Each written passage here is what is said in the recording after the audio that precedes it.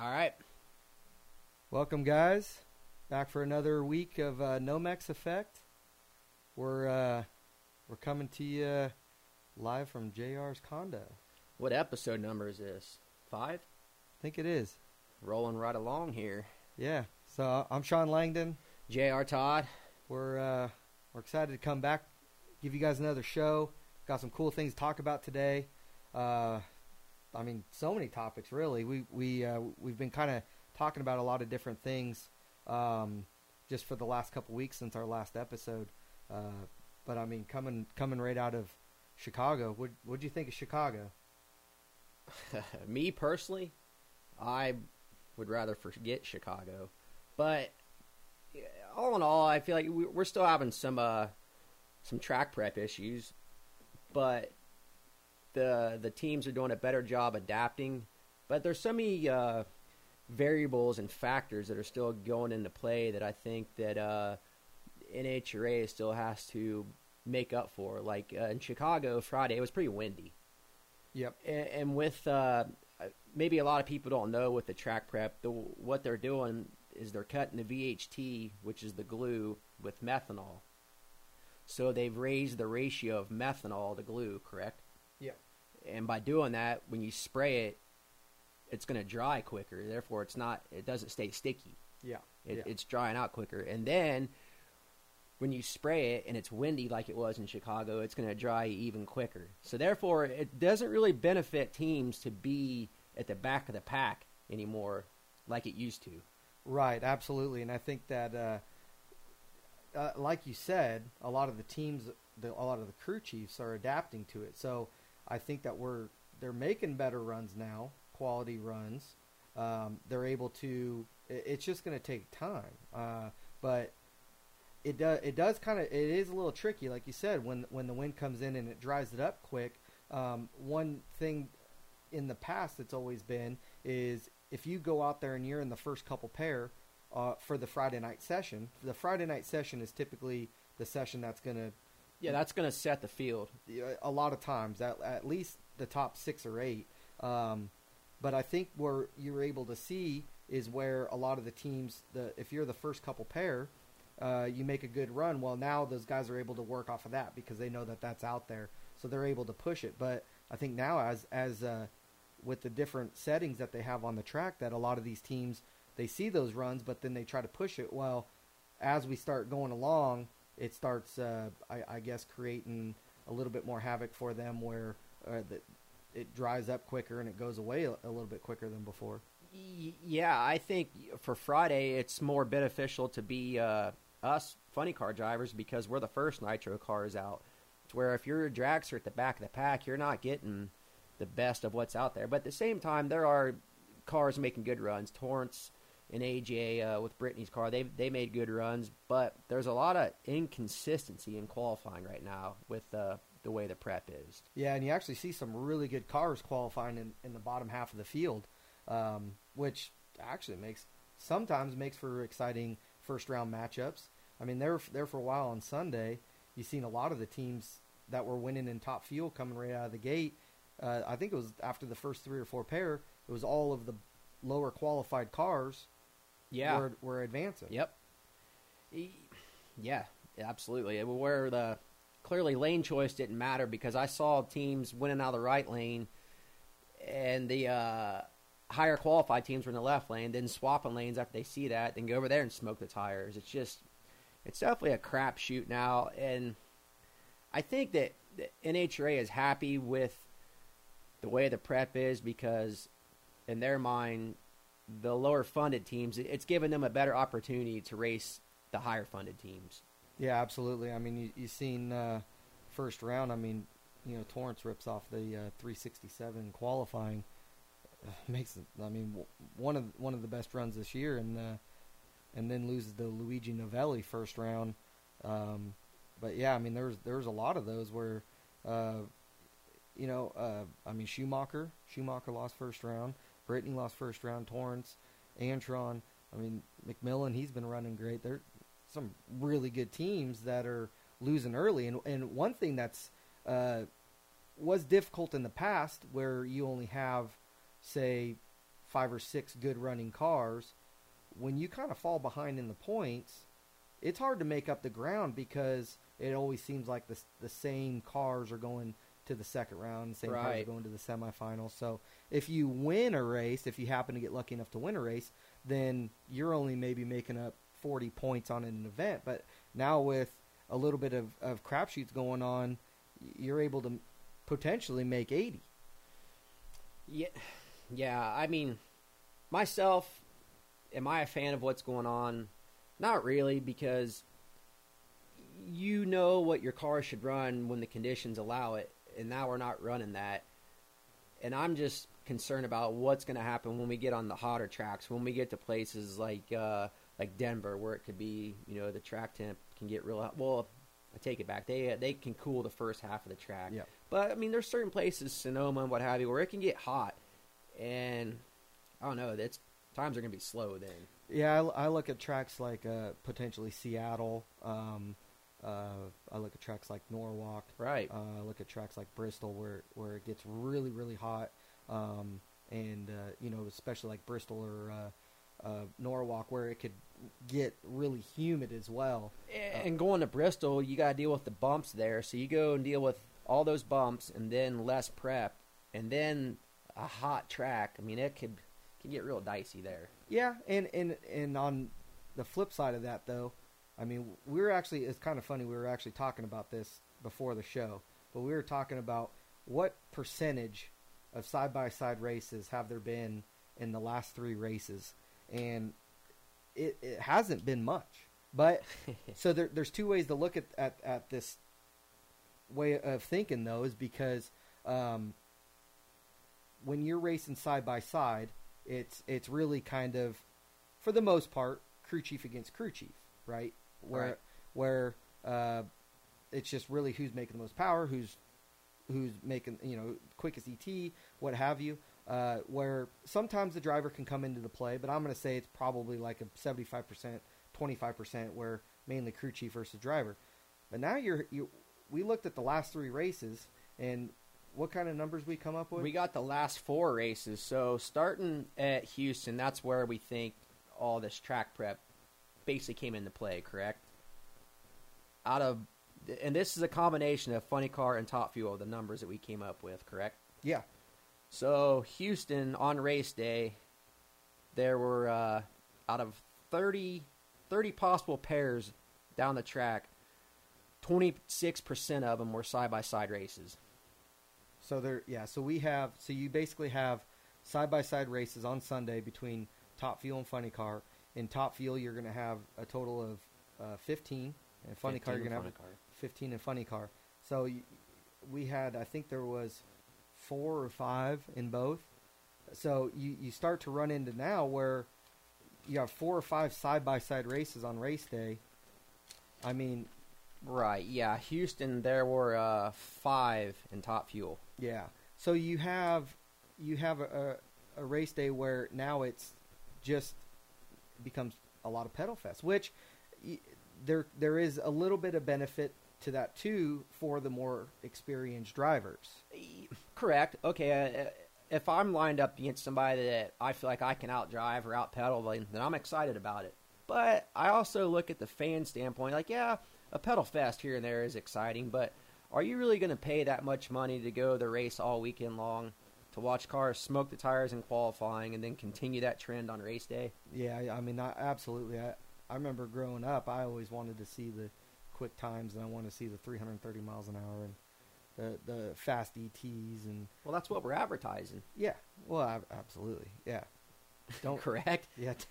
Come out, watch 330 mile an hour, or come out, watch some pedal fest. I mean, I did a press conference Thursday in Chicago with Richie downtown, and we're talking to the different news outlets and what have you, and they're like, "Oh man, the weather's going to be good this weekend. It's not going to be hot. It's going to be cool. This place is good. It's known for records and this and that." And you're like, "Yeah, but most likely not going to happen this weekend." Now, on the flip side of it, if we can get conditions where it's cool, for example, Friday night, right, you don't necessarily need all that. You don't need all that track prep because you're able to have enough grip with the cooler track temperatures. Right. So it's when we go into the countdown, I think you're going to see some good racing in the countdown. It'll come around then. It'll come around then. The summer months, that's where it's going to be tough, because you're going to have. And I know the last couple races when it starts getting hot and track temp starts creeping over 120, man, that driving the car, it's tough because it's on the tire. And I sashaying side to side, and then the margin of error is minimal, right? Because the groove, you have to absolutely. If you get a tire out of the groove, you about got no chance. I mean, it's hard enough to keep a top fuel car in the groove when it's narrow. Now we're talking about a funny car. It's like it's aggravating. That's where I'm getting frustrated as a driver with the track prep, because going back to Houston. The concrete, the early on part of the track was good. Yeah, 100%. And we knew once we got to the asphalt after Q1, it's like, oh man, it's spinning its ass off down there, and it sounds terrible, but you just got to hang on to it. To where now, going back to Chicago this past weekend, it wasn't like it got down there on the asphalt and was like blowing the tires off like Houston. It's just, it doesn't feel glued in. It's like you're fighting it to keep it straight. Yeah, absolutely. Yeah, I mean, fighting is a good word, really, because the car's kind of hunting around. It's really on the tire, and what I've learned in these funny cars is that when these things smoke the tires, I mean, there's no in the middle of these things. When it makes a move, it's going to make a move, and it makes you look stupid. It can, yeah. Like Friday night, yeah, I got left of the groove, maybe a tire out of left of the groove. Sure enough, crank it back the other way and blows the tires off. It's just, I don't know. Yeah, the margin of error is just it's so small right now. So I guess what I'm asking is, since we're cutting back on the prep and what have you, why can't we just prep the entire lane then? With more glue? No, well, what I'm saying is, run the tire machines, all that, run them wider, and then spray wider. Yeah, creating a bigger groove. I gotcha. Yeah, I mean, that's absolutely... To where it's not so critical if you get half a tire or a tire out of the groove. Yeah. Yeah, and the hard part on a lot of the summer months, too, is when you have what we call washout, when the car gets a lot of wheel speed early and it wants to kind of make an initial move. And that's one thing that I've really been trying to get used to driving the funny car. Driving the dragster, after a long time, I felt like I had a good handle on it. Yeah, you just knew, like... You just kind of have that feel right. for it. And in the funny car, now it's... You basically take everything that you had in a dragster and 180 that and... It's so critical on how you line the car up. Yeah, absolutely. So, yeah, driving a funny car, you got to really kind of... You're pointing an opposite way of what you were in the dragster. And then... but I've noticed in the funny car that early on, when you get a lot of wheel speed like that if you start steering it early, you're going to have to probably steer twice as much at the top end with that thing. Right. Yeah, well, it seems like once you start sawing on it early, then you just put yourself behind it.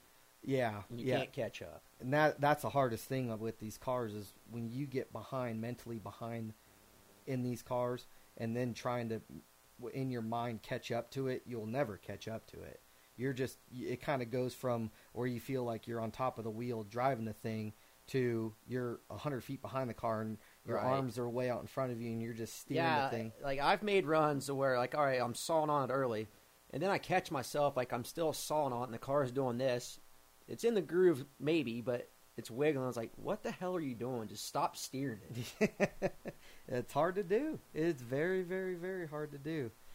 But yeah, we can go back to what we were talking about, the percentage number. So Houston, 26% of all the nitro cars had side-by-side runs all day on race day. Atlanta, 23%. Topeka, 20%. And this past weekend in Chicago, back to 23%. So, is that an upswing?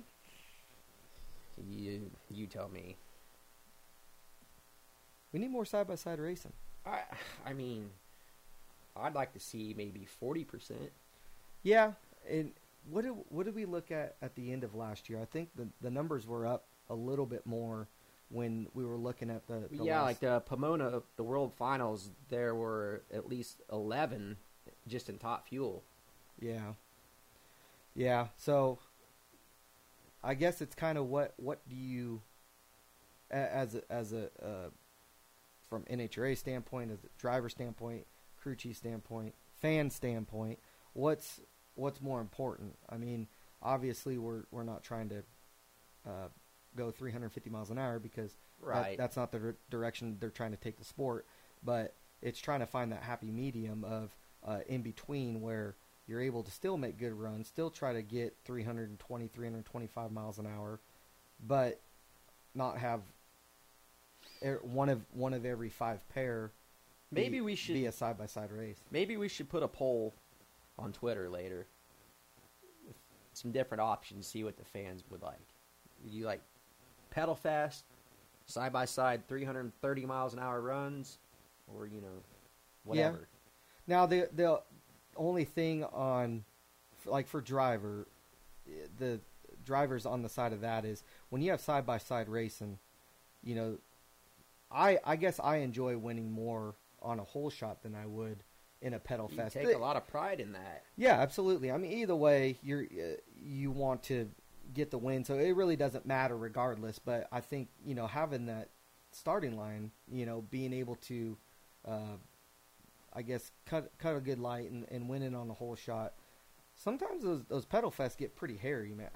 I don't mind winning a pedal fest, but I don't like doing them. Well, yeah, I'd rather the car not go out there and smoke the tires. I want it to go out there and run low ET and me leave on the person. I finally, for the first time, seemed like I did an okay job pedaling last weekend. I saw that. You feathered it. That was nice. Yeah. They caught it on slow-mo. That's one of those things where you're just like, yeah, I blacked out. I don't know what happened. I mean, it's so hard to do because the blower is trying to suck the blade shut on the injector, and you're trying to just crack it open with your foot, and the whole thing moves, an inch? Yeah. And then you're trying to, just lay it open. Yeah.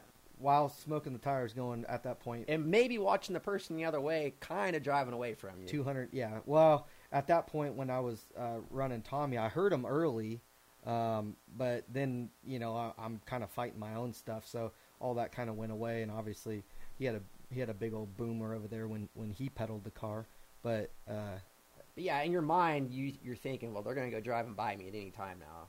Yeah. Like, you can't be wasting time not being on the throttle, but at the same time you can't jump all over it. I think one of the hardest things driving is when your car smokes early and you see the other car drive away. Well, you want to be able to give yourself an opportunity if something happens to the other car. So when your car smokes or shakes, you pedal it, try to get the thing calmed down, back under power, in the groove, and then it's like you're watching that guy start smoke the tires or hazing the tires. So mentally in your head, you're trying not to watch that because if you're looking that way, you're going to drive that way. Right. But you're trying to watch the groove, but you see him, and then you're trying to judge that rate of speed of, I think I can. Well, you had a good one last year when you raced Jack Beckman in Sonoma. Yeah, and the only reason I did that was because earlier in the year at Englishtown, we're running Robert, and we blow the tires off just like that on the starting line. And generally, if you blow the tires off like that, it's over. Yeah. Unless the other person does it right with you. Right. But Robert went out there a couple 100 feet, spun, I think he pelleted it, put a couple holes out, just not making a good run. I'm just sitting there watching him the whole time. And I remember John Oak on the radio, he's like, what, you didn't want to pedal it? I'm like, shit. A lot of times it's kind of one of those, I guess, damned if you do, damned if you don't. Yes. Because if you get back on the throttle and it blows up, then it's, well, why'd you do that? The guy was driving away. Right. You just cost us a motor. But then on the flip side of that, you got to give yourself an opportunity. So when you do that, it's learning from the experiences, and as much as when you're driving that you're concentrating on your own car, trying to get the thing settled down and under power, at least to have the opportunity to practice. Exactly. It gives you good practice, and then it just drives it in your mind, do not ever give up until it's over. Yeah, and that's typically a lot of times how I drive now is I'm going to try to use the opportunity to practice, but once I see him cross the finish line Right. or getting close to it, I mean, once they're basically about 800 feet, unless if you're moving on them like a freight train, you really don't have much of a chance. That's a good point you bring up. Once you see him cross the finish line, shut it down. Yeah, because you're just wasting fuel at that point, Yeah, and you blowing it up, possibly wrecking the track. oiling down. Just shut it down. Yeah, Save everybody the headache. yeah, yeah. So, well, this kind of brings up another point is John Force in qualifying is, obviously with him, he smoked the tires, got into the wall, so the guy's had a rough year. I mean, you have to feel for him. He came out Q1, ran what, 98, 97? 97, I believe. A really good run. So he's in the top 5. Mm-hmm. Wasn't going to get bumped out of the top half. Right. Because I was 9th with an 0-1. Correct. So, yeah, like, he smoked the tires Friday night, pedaled it, got away with it, and then Q4, same thing. Like, yeah, and you're not going to improve on a 97 when the tracks are as marginal as they are now with the prep by pedaling it. I mean, yeah, you're getting good experience, which he's one of the best at it. oh, absolutely. And he's 16-time champion. So Yeah, he's got 1 million runs under his belt.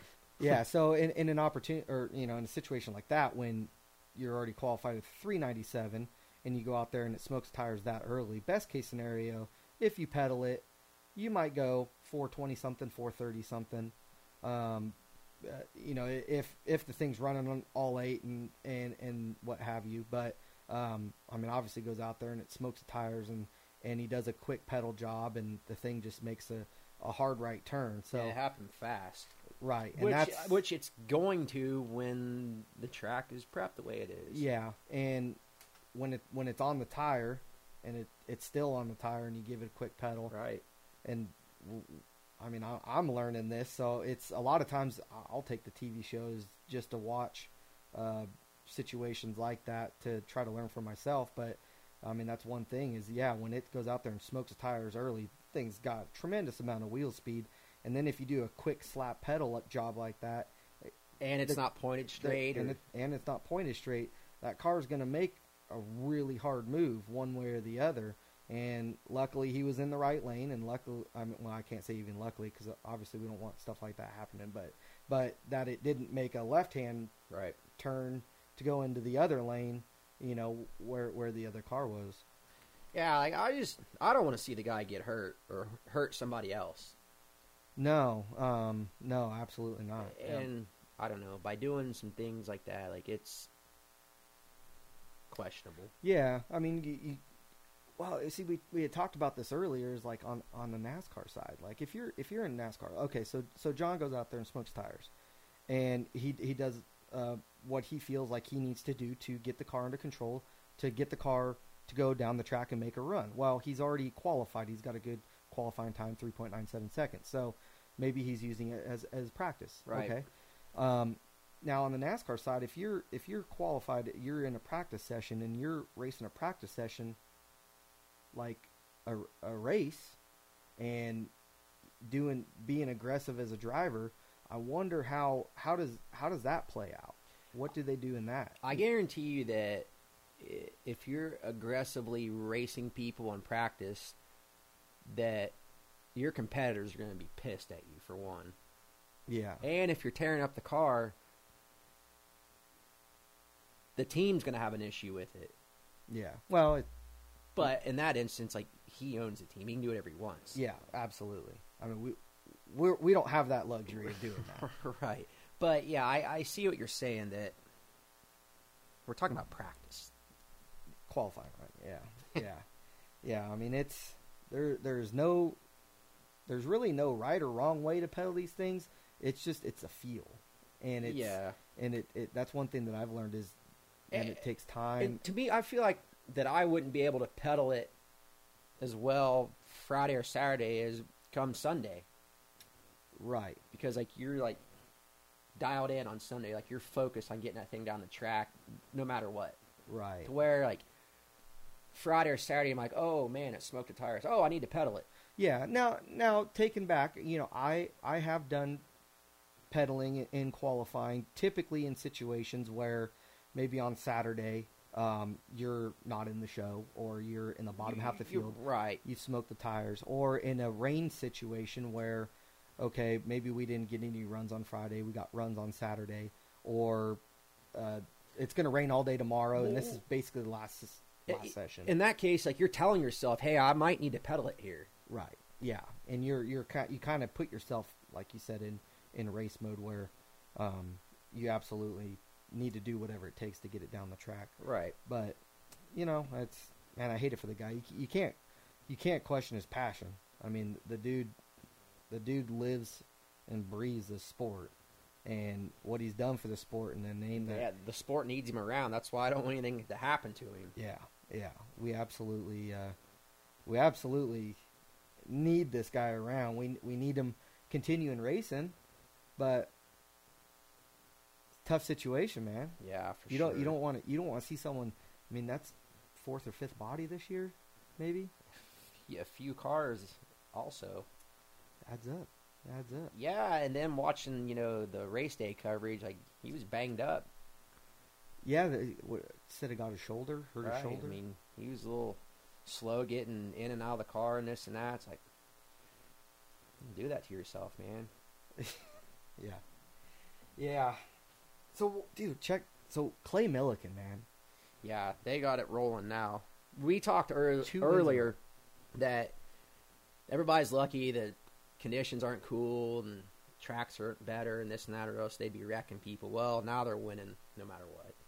Yeah, and one thing that they were able to accomplish in when the track was really good was these guys down low, 60 feet, 330. They were able to just have really, really good 60-foot 330 times, split times, and where they kind of struggled was they were still fast in the early part of the run, but when it would get hot out, typically, for second round or whatever, right, they were having issues, but couldn't back it down enough. But Grubby's getting it figured out now. Yeah, Grubby, he's a smart dude, and like they're definitely a team that seems like they can do a lot with a little. And they're doing a lot. I mean, they're not a heavily funded team, and they're running well. Yeah, and they're back-to-back wins.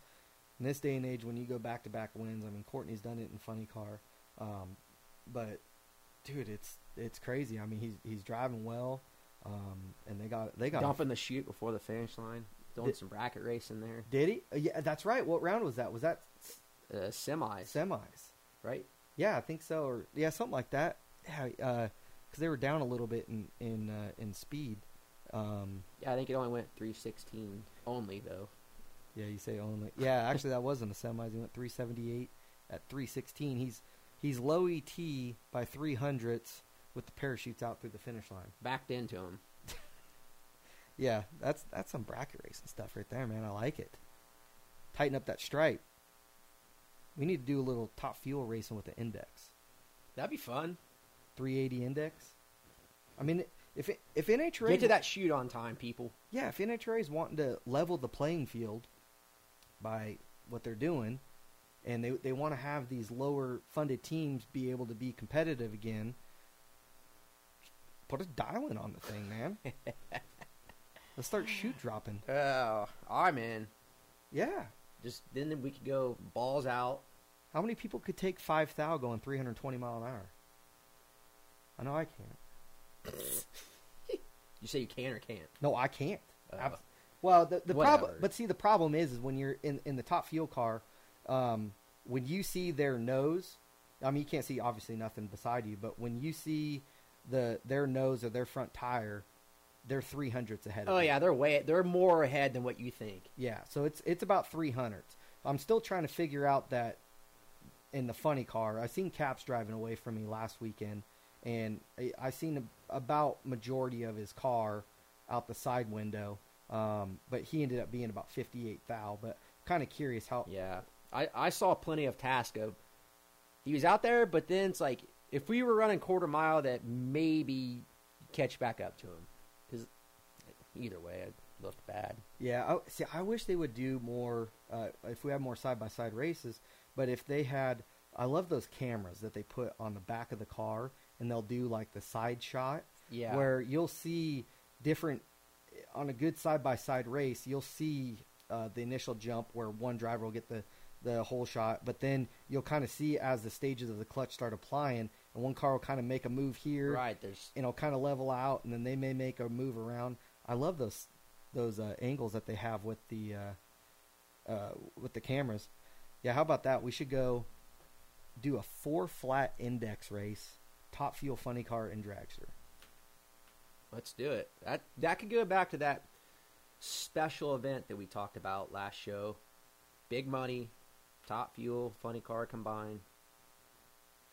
But they need to do something with the tree, though. The tree's the tough part in our racing, because What did they do before? They like staggered it at 100th or something like that, right?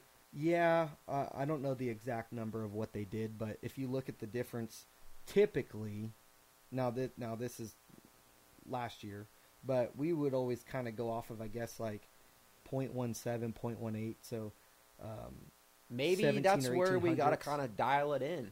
like, right. So That way the person next to you can't go off of when you leave. yeah, and that's a tough spot for the funny cars, or for the dragsters behind, because right about that time of when you hear them hit the gas, that's when you would have to go. Right. Somehow you'd have to that or change the delay in the tree like we talked about, take that number away. Yeah, so that 300's tree delay, something that they had way back, I mean, probably 10 years ago, but when they went to the LEDs, they were a lot quicker. And so a lot of the Pro Stock guys and Pro Stock bikes had 'Cause issues. Their initial reaction is way quicker than what ours are, the cars. Correct, yeah. I mean, they're leaving on a chip, and so they're up on the RPMs, but a lot of them were red lighting, so they put that little delay in there. But see, that's one thing that I wish they would do with the funny cars and dragsters, is they would, right now, I mean, in a funny car, if you're dead shallow and you go 070 on the tree, that's about a pretty good light. That's where when we get the qualifying sheets each run and it's qualifying, okay? You're looking at the 60-foot times and the guys are going 880s, 890s, and someone's got a damn 030 or 020. They didn't see yellow. No. That's a red light. They saw yellow after they hit the gas. Right. I think someone had an 010 in Chicago. So if you take that 300s out like we're talking about, that's red light. Yeah. And then watch your ass on race day dumping it in, because you're just making it worse on yourself then. Yeah, and that brings up a good point too, because on race day, typically a lot of the drivers in dragster will all stay shallow together. Now, every once in a while, you'll kind of have a little rivalry race, or kind of a little animosity race that people will kind of slide it in a little bit, or in the final round. But funny car guys, they do it a lot more, and that's something that I've kind of been getting used to a little bit. But if you were to have it to where, instead of the average, I guess, where you're dead shallow and you're 070 on the tree, but you were to have it where when you're dead shallow, you're 20 or 30 on the tree, okay?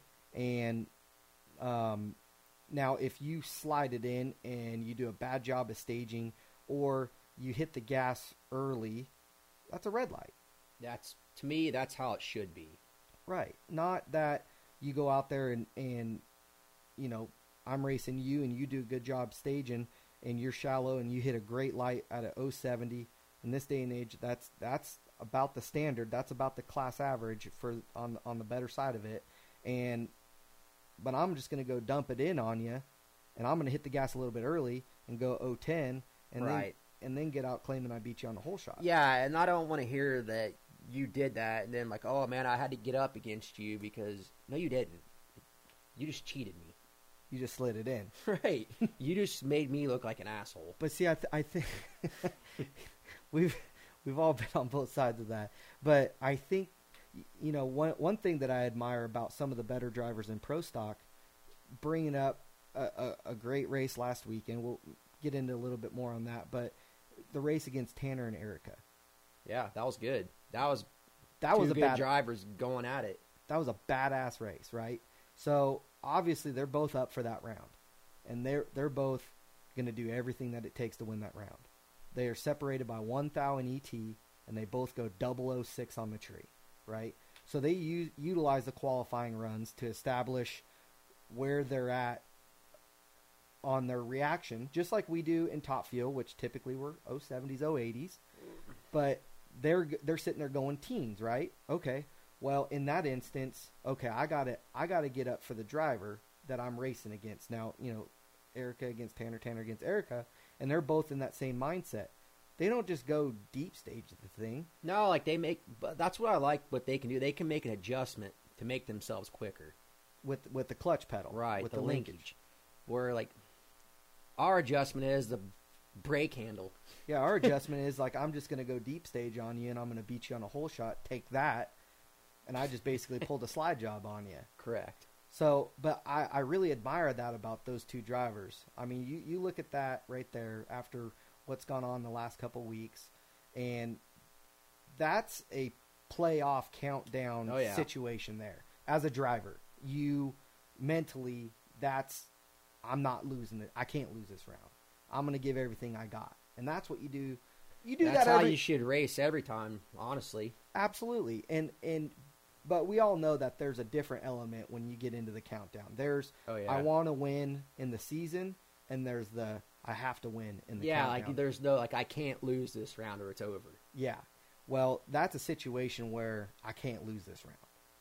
And they both go 006 on a tree. And that speaks volumes about both of their talent levels. Yeah. Because they didn't slide it in. They didn't deep stage. They knew where they were at as a driver. They set their cars up on kill, where I guarantee you both those drivers set up 00 on the tree because they both wanted it that bad. And it ends up being a 006 to a 006, 660 with the 0 to a 660 with the 1 thou. And Tanner was working on it all weekend because we saw him at one point in the staging lanes. I've been wrecking the tree in qualifying. Like, I think his worst light was a teen, he said. Yeah, exactly. So he knew where he was and where he needed to be. Right, and that I wish that they would allow that in the Top Fuel side of things, where not just you're able to establish yourself where you feel like you're good on the tree, make some proper adjustments, not by the brake handle. You're right. I feel like I established myself in Chicago. I was slow all weekend. I can't adjust for that. Hey, I mean, I guess I can, but well, hey, you got to be consistent. Right. You're consistent. Consistently slow. A little bit. I need to adjust my linkage. It's, I mean, you look at that and, okay, so you're a 1-0 first round, right? Yeah, I missed it. I'll admit that I missed it. But was I going to be 55? No. No. Now, you look, I mean, you miss it. And that's what's tough, though, is because you run races like that, and, I mean, even on your best light in qualifying, you can go high 70 or low 80, and that's kind of where you've established your reaction times for the weekend. And sometimes, it's kind of like what I talked to you about after the run. Obviously you're very disappointed that you lost, and by theory, yes, it was on a hole shot. You're probably in a little bit shallower than he was, but regardless, where you were at on your consistency side of things in qualifying, you had to be 068 on the tree, right, in order to win that round. Right. And where I wasn't even close to that. Yeah, so you would have had to have hit the gas 200s earlier than you had done for the last 2 days. Right. And that's always one thing that I've always tried to do, is just establish that consistency, and then that's where you're at. And sometimes you might have a little more adrenaline here or there or whatever, and it'll kind of fluctuate, but you can't get mad that you didn't hit the gas 300s earlier. Yeah, I mean, I feel like, 400s. Okay, it wouldn't be as bad if I didn't have a 100 something light. Like, that to me, like, you should never have to do that. But if I had a respectable light, then dude beats me on a hole shot, then probably laugh at the guy like, no, you actually just outran me. But yeah, numbers are fluffed a little bit, whatever. Yeah, we all do it. Yeah, so that's what I'm saying is if we had that where the class standard was 20s or 30s on the tree, yes, you're going to run into the guy that wants to deep stage on you and roll it in. Well, now it's going to take that 20 or 30 light. Now he's going to be flirting with a red light. Yeah, and there's been a couple times that guys have turned out the top light this year. I think like that would kind of put an end to that. Absolutely. You wouldn't see guys out there with 940 and 950 60-foot times when the person in the other lane is 880s, 890s. Right. That's going to tighten that up way more. Right, and that's it puts, us, like, I know for me, it puts me in a bad spot because it's like, okay, so I'm racing this guy, and in qualifying, I say we're even on the tree. Okay, so let's just say I'm going to go to the crew chief and say, look, we're probably even. We just need to outrun this guy. Well, I know in race day, the guy's going to slide it in 300ths. Okay, so he's going to slide it in 300ths of a second. That's a lot. And he's going to tree me by 300ths of a second. Mentally, as a driver, and you're sitting in the race car knowing if I hit the gas the same time as this guy because he's going to deep stage, I'm going to be 300ths behind at the starting line. Now, granted, you're going to make that up in ET. Right. But if it comes down to 1,000th of a second at the finish line, you're going to lose on a hole shot. And you have to go back, and you have to address the media about it, and you have to address your sponsors about it, and you have to address your team about it, because at the end of the day, you have to address everybody about it. I mean, it gets shown on TV, and like they're not going to explain what the hell happened. They don't have time to explain. Right. Yeah, so it's a tough pill to swallow when you're in that position. But I think something like that could change. That could be a game changer for our class if Top Fuel and Funny Car both. But if they were to pick up 500s, figure out a way. Yeah, absolutely. I don't know. I'd be game for that. Might as well change things up a little bit. Anyway, we can talk about what went down in Chicago. You guys, for everything that's going on with your team now, like you guys did well. You ran really well in qualifying. Yeah, we were second quick on one session. We were third quick on one session. Got some style points. We got some style points, the little bonus points. Progressing. Brought on Kurt Elliott. Kurt's a good dude. Yeah, we're having fun with them.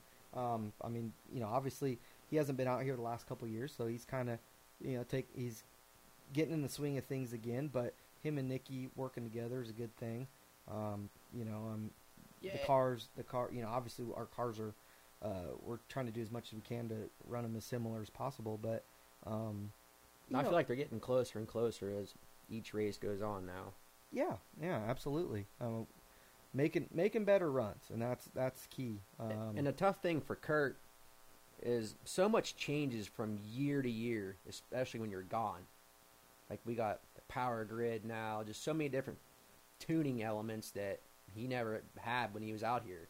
Yeah, and I think that it's just going to take him a little bit of time working with Nikki and Matt Bynum's over there. He's done a great job, and all the crew guys have been really done a great job. We've had a couple little setbacks this year with a couple little things like that, but just the guys have been doing a good job. They just continue to work, and it's starting to show in the car. We're starting to have a car that like I said, last race we had a second and third quick car.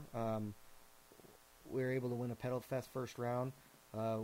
Lost a good race to Cap second round. We dropped cylinder early, but we dropped a cylinder. Yeah, pretty much right after you left the starting line. Yeah, I mean it was like 80 foot out.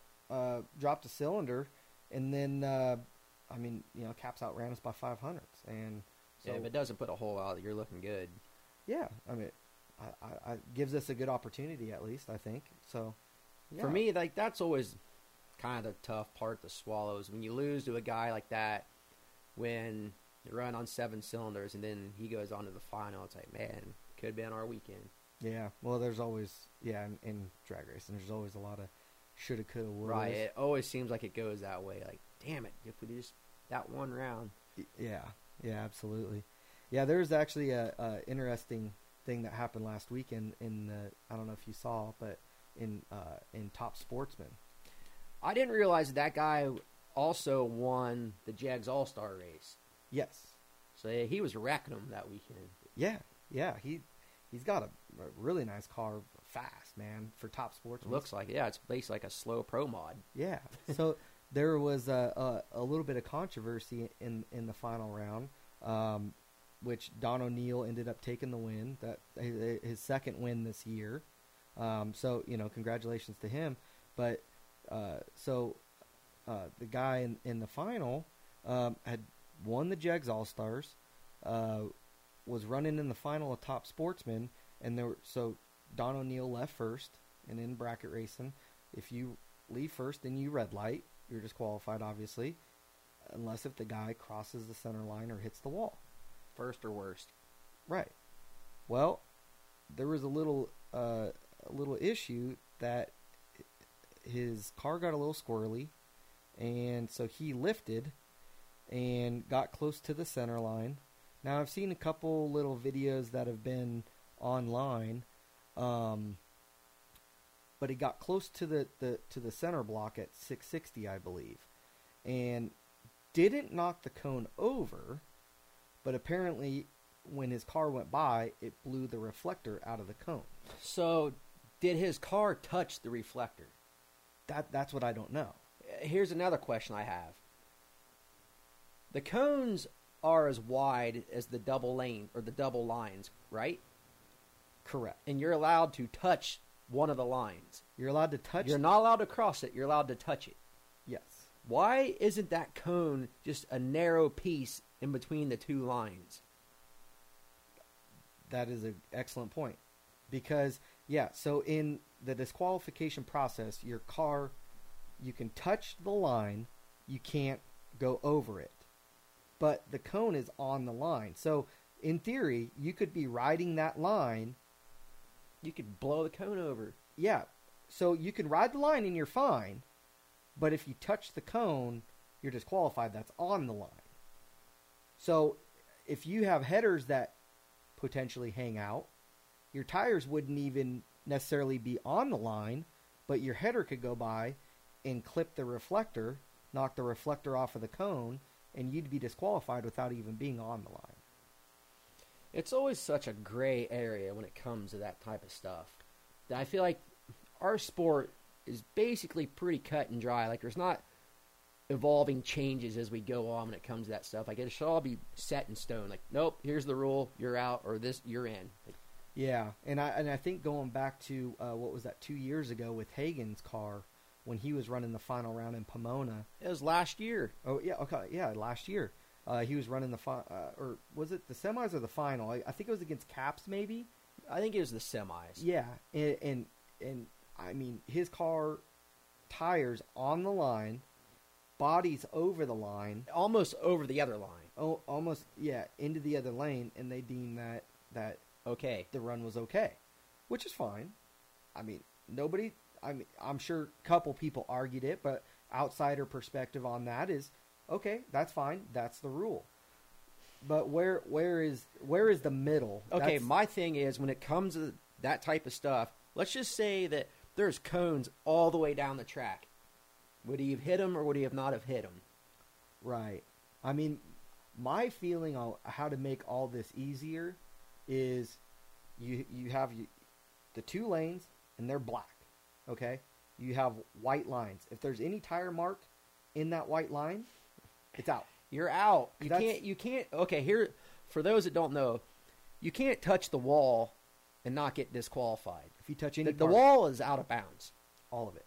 So, the wall should be no different than the center line. Absolutely. That should be treated like a wall.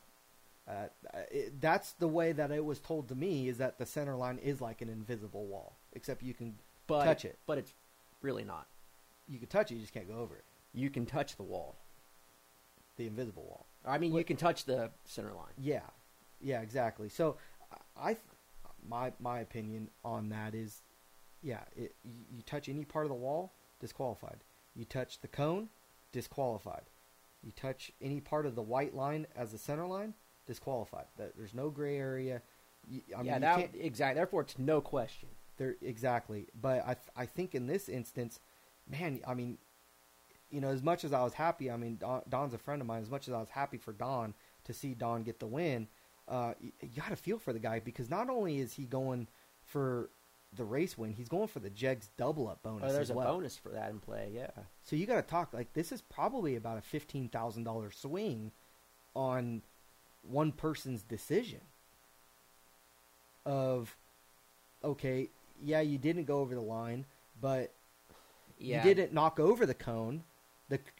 And from the angles that I've seen, it's very tough to see if he grazed the cone, touched the cone, but the cone didn't go flying. The cone was still in its same spot. Who's to say that But the reflector didn't just fall out on its own? now, I did a little bit of asking around about it, and supposedly the reflectors are zip tied in. From what I heard, this may be Oh, there's one right there. right or wrong. Yeah. So, yeah, we got. How does that reflector come out? I don't know. You got to think, though, if a cone has been there all weekend, it's going through a lot of vibration, right? Yeah. I mean, when was the I last? don't know. I feel like we should be doing something better than a styrofoam block in the year 2018. Right.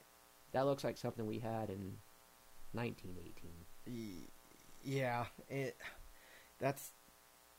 I don't know. I don't know where. I don't know what the answer is, but it has to be. There's something out there that's better. I think so. I think that whole because when you're going out there and you're looking at your lane, you have your lane. So obviously you're gonna have black tire tracks in the black lane, and then it's gonna go onto the white center line. But then there's a black stripe in the middle of that. So where is that? You know, it's like, well, did it touch or did it roll over? I just think that if you just paint a white line, Yeah, why are there two lines? if there's, I don't know. I've always wondered that. Like, why are there two lines? Yeah, I think if you just paint, you have a white line, and if it gets tire mark on it, I mean, heck, you may have to have extra paint because if somebody runs over that, well, it's probably going to create a little bit of havoc on track prep, or but for whatever that's worth. But you're going to have people just constantly going around it. But if there's a way that you had a fresh white line where it's like, hey, there's Paint the thing every day. yeah, if there's any tire track in that white line, that's where. Okay, how often do you think that those lines get painted? I mean, they probably before the weekend, right? Okay, yeah. So what if somebody, sportsman guy, whoever, hits it on Friday night, and you're racing Sunday around the same spot? You're going to tell me they can determine which track is which? Yeah, it's tough. I don't know. I don't know that they can. I mean, maybe. And okay, if we're going to put it all on someone's shoulders to make a judgment call, shouldn't we have like the right camera angles also? Yeah, I know. Like the finish line Yeah, I mean, if power goes out and it's a 2,000 race at the finish line, who gets the win? Yeah, I mean, but I mean, going back to that Top Sportsman final to make that decision, I mean, that dude just lost a lot on. I mean, from stuff that I had read was that I mean they weren't able to see any really replays initially when it all had happened, and I mean to win the Jegs All Stars event, and then Chicago for sports and racing's you got the best guys in the country there. Absolutely, because all the from stock, super gas, super comp, super street, all these every class you have. The All-Stars are all there. So these are all the best of the best in every division. So you have all the best drivers there. And this is a very, very difficult event to win. Plus, on top of that, some really great racers in that section of the country. And to do that and to put in that position, and that's got to be tough, man. Yeah, that'd be hard to swallow. I mean, you can argue all you want, but once that person that decides, oh, you're out, like they ain't changing their mind, and you ain't changing it for them. Yeah, and I know that there was an issue a couple years ago with a super comp racer that they had an issue with their brakes or whatever, and he was on a buy run, and I guess pulled the parachute and ended up in the sand trap on his buy run, and they had deemed it that he knew that there was an issue with the brakes before the run. So they disqualified him for the final. Because he knew they had brake problems. Yeah. That's what that side of it had said. That Well, he probably didn't have time to go back to his trailer well in between rounds. I think they were working on it, and they thought that they had got it fixed. And this was a couple years ago, but man, Yeah, that's tough. yeah. I mean, for that guy in the final of Top Sportsman, I mean, obviously his car makes a move. He lifts, gets up close to the cone, blows the reflector out of it, and that's a disqualification, and he's out the win. He's out the double-up bonus. And here's your runner-up check of, I think, maybe $800 or $1,000. He spent more than that to get there. Yeah. Kind of makes you want to come back and do it again. That is brutal. That is brutal. Feel for the guy. But how cool the Jegs All-Stars event, though. That's awesome that Jegs does that. Yeah, exactly. That's I guess every week's an all-star race for us, but I wish we had something like that.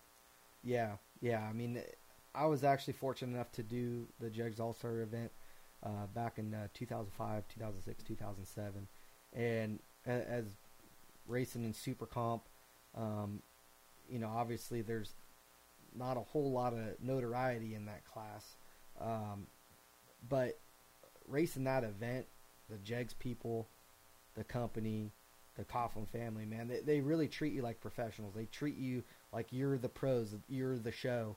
And you go to the event and they give you all these goodies, and you get this big duffel bag of, just you name it, they put it in there of all kinds of different Jeg stuff. And then you go and you're in a special group and they have a dinner event for you, and then you go up out on stage. I'm jealous. They call you out. I mean, it's a full-blown professional deal, man. Yeah, they're a good group of people. Racing family that does it right, and definitely they give back to the sport. Yeah, and you have to respect a company like that. And how cool is it to see Jeggy win, dude? Their race. He was a driving fool, man. He was absolutely wrecking the tree. Jeggy of old. That's will the real Jeg Coughlin please stand up? That was him right there. I know Pro Stock's been a pretty brutal class the last couple of years, and he hasn't seen a lot of wins, but dude, 12 on the tree, 11 on the tree, 16 on the tree, 006 on the tree. You know who else I saw was wrecking the tree from whenever I was watching was Nobile. It's like when his car is on, he's tough to beat. Dude's a good driver. Yeah. No, I mean, the last couple, man, when was his first race win? Vegas? Vegas. Since Vegas, he's just been flat driving good. Yeah. I mean, he's been hitting the tree. Yeah, this weekend, yeah, he lost in the semis to Greg Anderson, but yeah, he's 18, 008, and 11 on the tree. I mean, you do that more than not, then you're going to win races. Dude, I'm telling you, man, if you got him driving like that, and you got Jeggy driving like how Jeggy drives, and then you throw in the mix of people like Tanner and Erica. Yep. Summit cars. And then the Summit cars, dude, these guys are brutal. You got to think about that. I mean, you go, they're setting up that aggressive where they're going 00 on the tree, and I mean, you can't go up there and try to go 20. Yeah, you don't want to be conservative. I'm gonna have a teen against this guy. You're going home. Yeah, and the cool thing is it brings in that whole bracket racing mentality side of things, where in a bracket race, you don't go up there and set up, oh, I'm gonna go 18 on the tree because I'm afraid to hit. No, you gotta set up like triple O against people, right? The dude's gonna put on a new set of valve springs because he's gonna wear your ass out about 100 foot.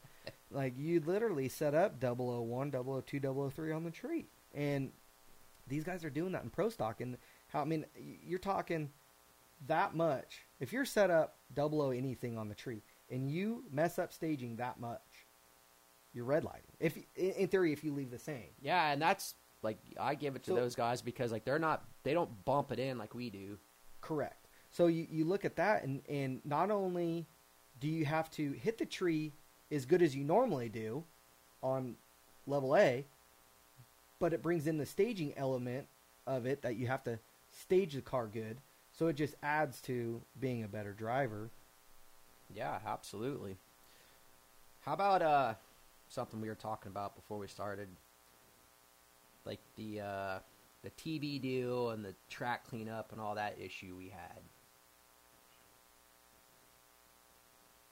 Yeah. So Yeah. I kind of wanted to see our bowling deal that we did. So yeah, we did a pretty cool bowling event Thursday.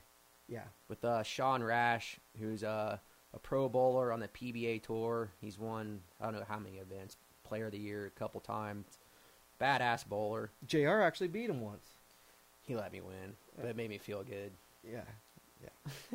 But yeah, I mean, he gave us some bowling tips. You, Richie, myself, gave us bowling balls from Brunswick. It was a good deal. The NHRA was there filming it, did some interviews. I got asked about it Q4 after we made a pretty good run that session. I figured they were showing it. I was ready to get home, watch it, turn on the qualifying show, and nothing was there. Did they even show our runs? They did not. So we didn't get the bowling thing on. Our runs didn't get showed. No, and I don't know if the original qualifying show aired exactly when it was supposed to on time, because it was supposed to be live, but there was a serious oil down before that delayed everything, and then they ran the Greek, who was the first hot fuel car in line, and he got to where the track got greased up, blew the tires off, and they realized that there was more cleanup to be had, so that delayed the show even more. And didn't qualify too, I believe, right? Right. So And he probably could have qualified, because it only took, I think, a 398 to get in. So, yeah, in the oil down, there was a charity race that went on, and one of our fellow competitors was in it, and I had heard that it was a transmission line. Yeah, I was told that it looked like a crop duster going down the lane. It looked like a freight train, and it was blowing smoke out, and just drove it straight down the lane the whole way, the whole track, all the way through the shutdown area, Down the middle. and it wrecked the lane. And it was even brought to our attention. We had no idea. We had just got called up to the starting line. I got called up to starting line. JR was already up there, and like we had to address the situation because she flat drove it down the groove, dumped all this trainee fluid out there. We're getting ready to go to live TV, and they're trying to figure out ways to clean this track as quickly as possible without ruining. Yeah, but, and being on time for TV. And being on time for TV. Pro Stock Motorcycle got pushed back after us. Pro Stockers got pushed back after us in order for them to try to clean up this track, all because somebody didn't decide to move over in the lane. And okay, so that happened, 100 feet into the run? yeah. You pull over as soon as you know that happens, it's probably not that big of a deal, because they're not going to really worry about it being as clean over by the wall Yeah, exactly. as they are in the center of the groove. And then once you get up there and see how bad it is, like, for me, like, I hate being told that, like, hey, you're going to have to be a little left of the groove, or you're going to have to try and straddle this. You know how hard that is in a funny car? Well, I do now. Yeah, I mean, it's on a night run. Yeah, on a night run. You're going to a night run. Make sure, like, you're here, and don't be 3 feet this way, and don't be 2 feet this way. Oh, by the way, you're going 300 plus miles an hour. That's just stupid. But you know, we need charity events like that. It's awesome. It's for a great cause. I get it, all that. But man, like, just completely like messed the lane up. Yeah, it didn't help the Greek. Yeah, that sucks. That's his home race, right? Yes. I think that's his first race of the year, too. First race of the year. So he got 7,500, right? something like that, 17 or 18, which it could have been another. 2,500. Yes. Qualify, get 10 grand. So I've been $2,500 extra. Yep. Yeah. Which, okay, what I'm getting to is, you know something's wrong, pull over. We all know that. You've been taught that from day one. That's one thing that you get stressed to And then when you're licensing. Yeah. Cleaning it up, like, let's be more concerned about the cars going down the track, not we got to hurry up and get this done. Yeah, I think that was... Because in turn, they had to go back and clean it after the Greek smoked tires. Yeah, I think it got put into a rush job situation where it's like, hey, we're going live, like, or we got a TV show we got to do. Right. Let's just... Right. We know how it is. Like, it happens on race. Hey, you guys got to hurry up and be up here, live TV. And then I think, with all that tranny fluid, and I mean... all that tranny fluid up there, I mean, it's... I don't know if they needed to go into maybe scrape. I mean, really, probably to do it properly, but they didn't have the time. So that's why they tried to do the best they could in the amount of time that they had, with also pushing back Pro Stock and bike. But then you run into the time of like, okay, now it's crunch time. What do we do? Fire the first pair, smokes tires. Well, now we got a problem because obviously it's not all cleaned up. Yep. So yeah, so they fixed it. It actually, turned out to be, I mean, yeah, we went down it. It's just eventually, as more cars started going. But okay, the replay show. Also, what I was getting to, the qualifying show, none of us got shown because they're so far behind. I think big effects for just oiling down the whole track, driving in the middle of the groove. Bingo. A lot of other people out there, not about yourself. You said it. But yeah, what was the deal that you had brought up earlier in the second? Was it second round? Yeah, I think it was second round. Dougie won. Okay, so when you win, a lot of times, like, we can't get off the track now. You pull shoots, whatever. Sometimes the clutch locks up. You're stuck on the track. They got four-wheelers that come out there and shove you off. Maybe it takes a little time to get it freed up, get into neutral. Well, there's LED lights on these four-wheelers and on the safety safari trucks that blink either red or green. They blink red. That lets everybody on the start line know, hey, not ready yet. Like, don't go. Don't go. There's blinking red lights down there still. Fire them up, boys. It was Palmer and Milliken. Yeah. Start them up, do their burnouts, back up. Red LED lights still on the top end. We got to shut off that pair. Shut them down, boys. Like, why couldn't we just wait till them LED lights were green? We weren't even live on TV. Yeah, people getting ahead of themselves. So, I mean, if you lose, if you're Scott Palmer, like, I'm going to probably complain a little bit about that. Because that just throws, like, you've generated more heat. Clutch is hotter, blower is hotter, just everything's hotter. You might have burnt more fuel than normal, like, whatever. Yeah, which they did allow them time to go back and get fuel. Right, I think I'm sure they had the option of not running right then and there. Yeah, and it puts you in it puts you in a bad position because it's like you don't really want to say, okay, we'll go to the back because you want to run. I mean, obviously, probably for both of them, they wanted the better track earlier, right, in the session. So, all right, we'll run, but you still got to go back, probably get 5 or 7 gallons that they've, or maybe more that they've burned off already, refuel it. But yeah, everything is hotter now. I mean, you're talking about everything within, I mean, tolerances of nothing, and you throw in different elements of that. I mean, now your clutch is a little hotter. Now your engine temps up. Your tires are going to be a little bit warmer. It changes it, but they I don't know what did they do first round? Was that a good race? I can't remember. Second round. I'm sorry, second round. Yeah. I think Palmer smoked the tires. I can't remember. Yeah, Palmer's he's had a good car this year too. Yeah, now he's got Jake over there helping him out. That'll probably help him even more. Yeah. Well, actually, they both smoked the tires. Okay. Yeah. So, I would like to think maybe that played into it.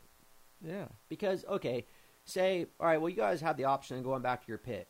Well, you don't have time to take the clutch out, put another one in, fire it back up, all that. Like, you just can't.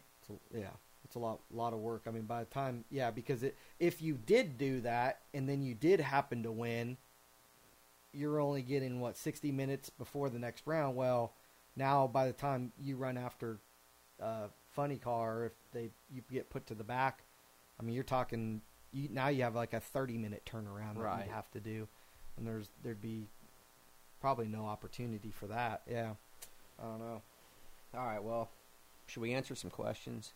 Yeah, man. Yeah, make sure you guys send in your questions. Make sure we can go through. We can start answering some questions now. Make sure you guys subscribe to our YouTube channel, Nomex Effect. Follow us on Twitter and Instagram.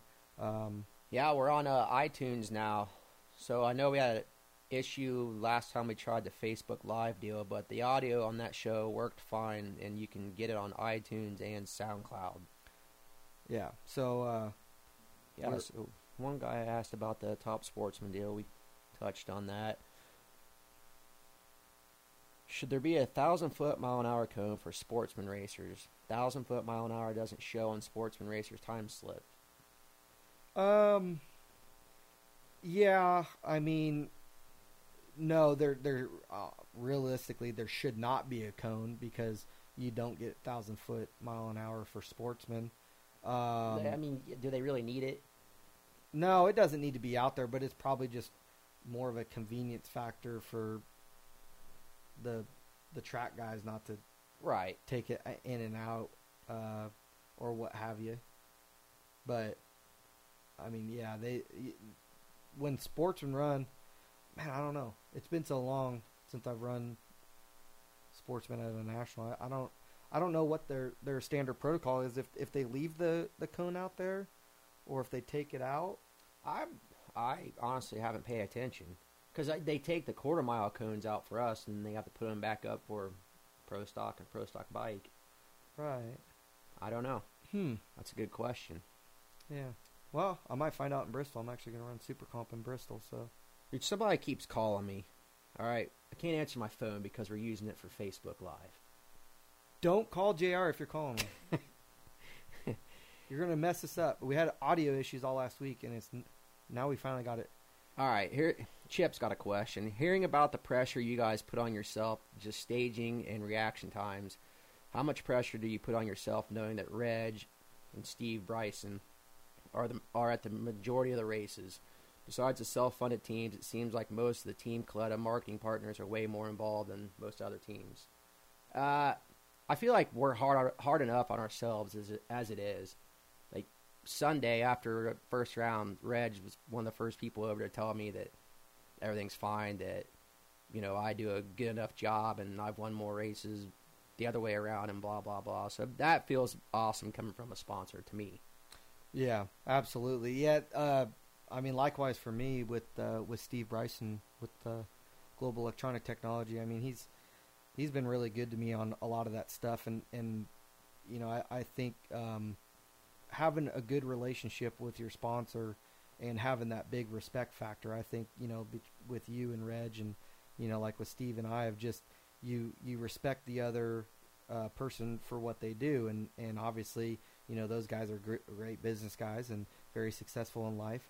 Our opportunity is to drive a race car, and they come by and they ask questions, but a lot of times it's motivational pieces that they come by and they talk to us. Obviously we all don't like to lose.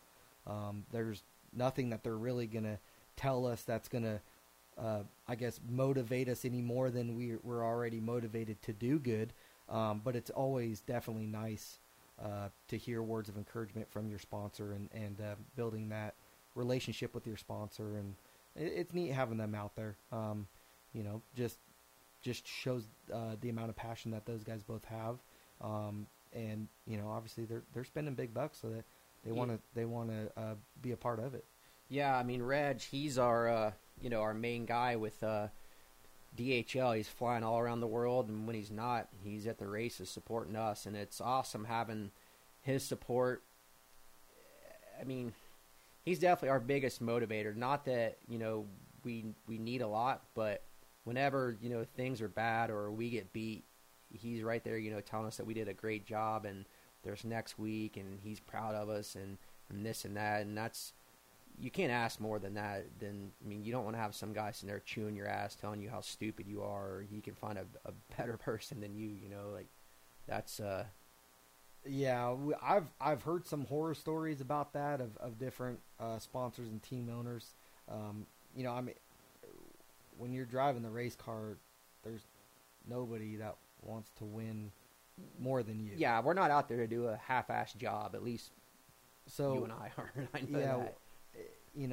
I've heard some horror stories from other drivers about maybe team owners or sponsors coming by and telling them that other people can do better jobs or just stuff like that, and it's just like, oof, that'd put you in a tough situation. I mean, obviously, you don't want to say anything that's gonna rock the boat, but to me, that's gonna. I don't know. I'm not gonna use that as motivation. Just now, you're kind of driving scared. Yeah, and driving scared in one of these cars will never get you anywhere because if you're going up there second guessing yourself, when you're driving the best is when you have a clear head, but you have 100% confidence in yourself, and you're driving with that passion and that aggression of what got you there. It's one thing to drive that way and feel like you have something to prove than be on the other side of the ropes where you're sitting there and you're just like, man, I hope I don't mess up. Man, I can't make a mistake. I hope I don't red light. I hope I don't two-step it. I hope I don't do this. You're going to be yeah. Anytime you worry about doing something, chances are you're eventually going to do it. Exactly. Yeah. A lot of it's just the positive vibes, positive energy, just constantly, remotivating yourself. That's one thing about, with surrounding yourself with good people. And that's one thing that I've always said is surrounding yourself with good people, because on those days that you don't have enough confidence maybe to pick yourself up to get over that hump, you have friends and teammates that can do that. And that's where, Yeah, that's the great thing about where we work. I feel like everybody there has your back. Mm-hmm. Whether it's, crew chief's gone, like Jono wasn't there Sunday. He was at his daughter's high school graduation. So then it becomes more of a team effort where the crew chiefs got to work together. And we made a great run Sunday first round without Jono. It just shows that the kind of teamwork that we have. And then, drivers go out there. I mean, you, Richie, Dougie, we're always talking, trying to make each other better, or how we can make each other better, what to do better. It's just, I don't know. I don't think the other teams out there have that going on like we do. Yeah, we definitely got a good group, that's for sure. Nick Turner, who didn't pull off the side? Well, Tim Welch answered that for you. Just, I'm sure you can figure out the last name on that. Mark, I don't want to mess your last name up. Lefkis? Lefkis? JR, how was it to drive for Evan Knoll? That's a name I haven't heard in a while. Yeah, neither have I. Yeah, when we had that deal, Skullshine was on the car, which was part of the Torco Race Fuels ordeal. That was all with when I was with Evan, Dexter Tuttle. We started out as a part-time team. Dexter was basically funding the thing out of his pocket. Then Evan came on board and allowed us to go on the rest of the season in 2006, and we won 3 races and finished in the top 10. It was good having that sponsorship. I mean, we wouldn't be able to go full-time without that, that's for sure. Yeah, I mean, he helped a lot of people for a long time. I mean, he kind of came out with a big impact. Yeah, absolutely. It seemed like everywhere you looked, it either had Torco Race Fuels or Skull something on it. Right. Yeah, I know they had a lot of apparel and stuff like that, but yeah, it was definitely good, man. Yes, sir. What else we have? Yeah, Danny Nelson. What's up, Danny Nelson?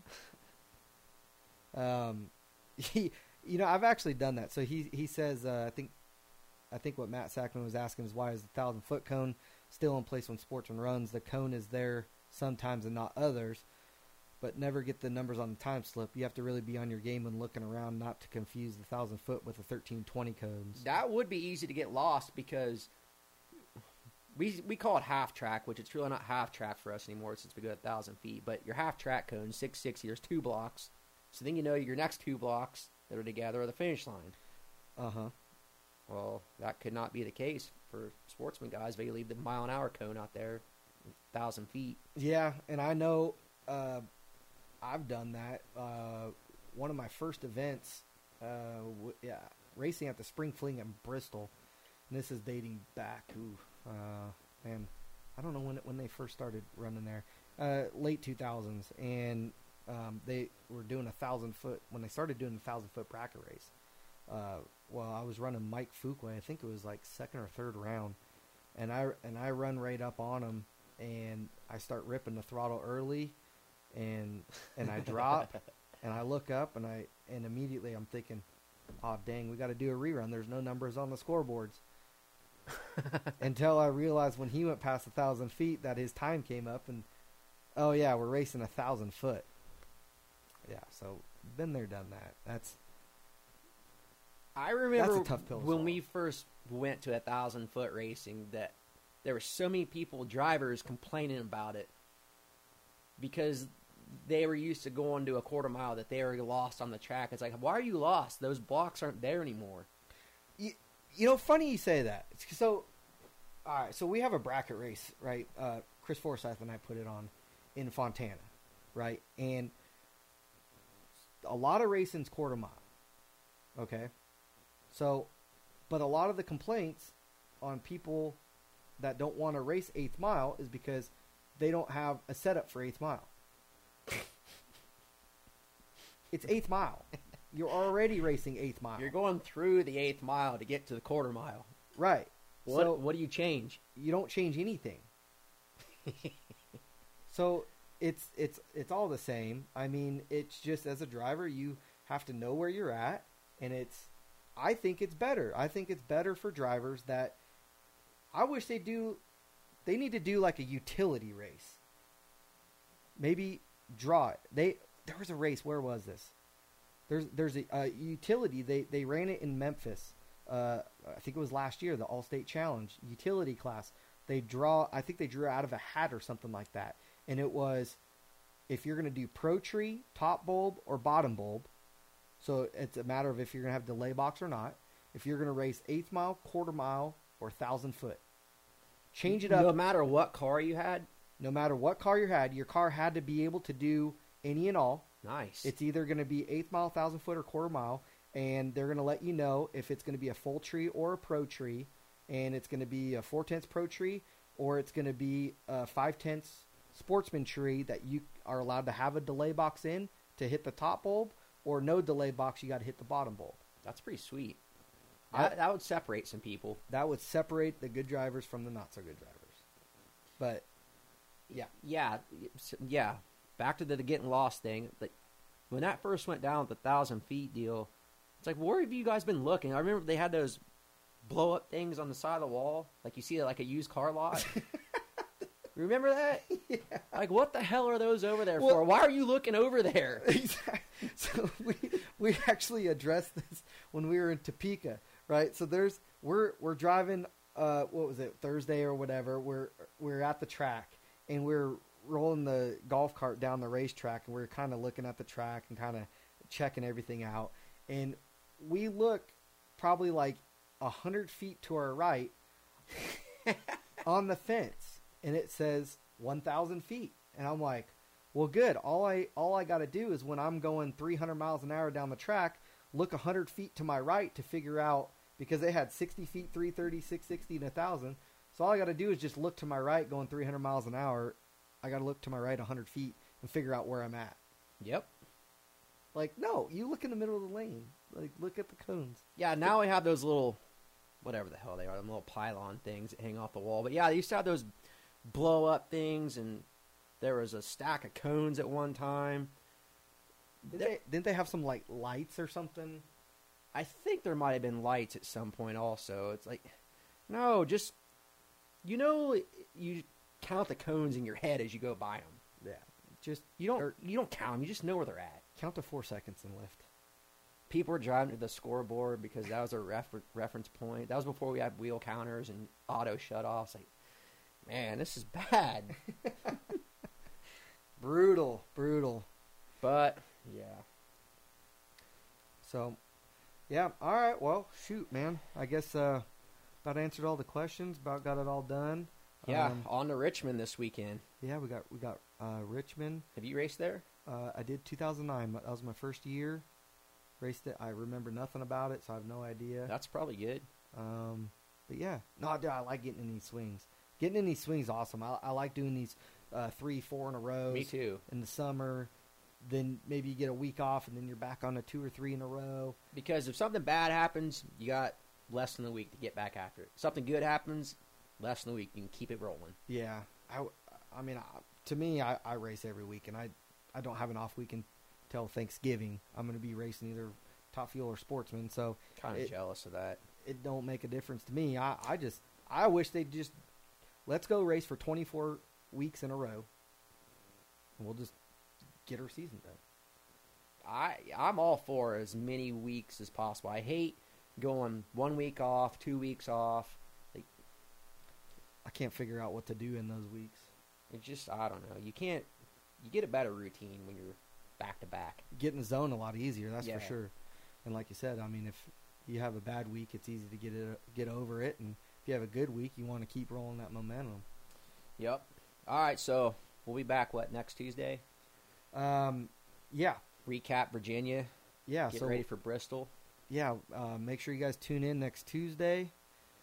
Recap Virginia. Hopefully we got a lot of good to talk about. Yeah, we can. We'll talk about Bristol. We got Norwalk coming up. Got some pretty cool races heading into the big swing of things. So. Maybe we should do another giveaway. We met our T-shirt winner in Chicago. Yes, yeah. So she came by. She got her shirt. We gave her some stickers. She got a hat. But yeah, we'll. I just completely spaced on it, man. I was running behind last week, but yeah. So we'll announce it. We'll do the Pick the Pros winner for Virginia. We'll put out a little announcement on our Facebook page, but we'll also put it out on Twitter as well. Do Pick the Pros. You pick. What do we do? The winner runner up of Top Fuel, winner runner up of Funny Car, winner runner up of Pro Stock, and then the Top Fuel Winning reaction time. Winning reaction time. That'll be the tiebreaker. So make sure you guys get in your picks. Win you some Nomex Effect gear. Make sure to shoot us an email if you guys would like to order some shirts and hats. We finally got new hats. We got Flex Fit hats and some Flat Bill Trucker hats, shirts. Yeah, We're rolling now. yeah. So shoot us email over at nomexeffect@gmail.com. Follow us on our YouTube channel, Nomex Effect. So iTunes, SoundCloud. Just type in Nomex and you'll find us. But yeah, I'm glad Facebook worked this week. We'll do it again next week. absolutely. All right, man. Thank you guys for joining in, and we'll see you guys next week.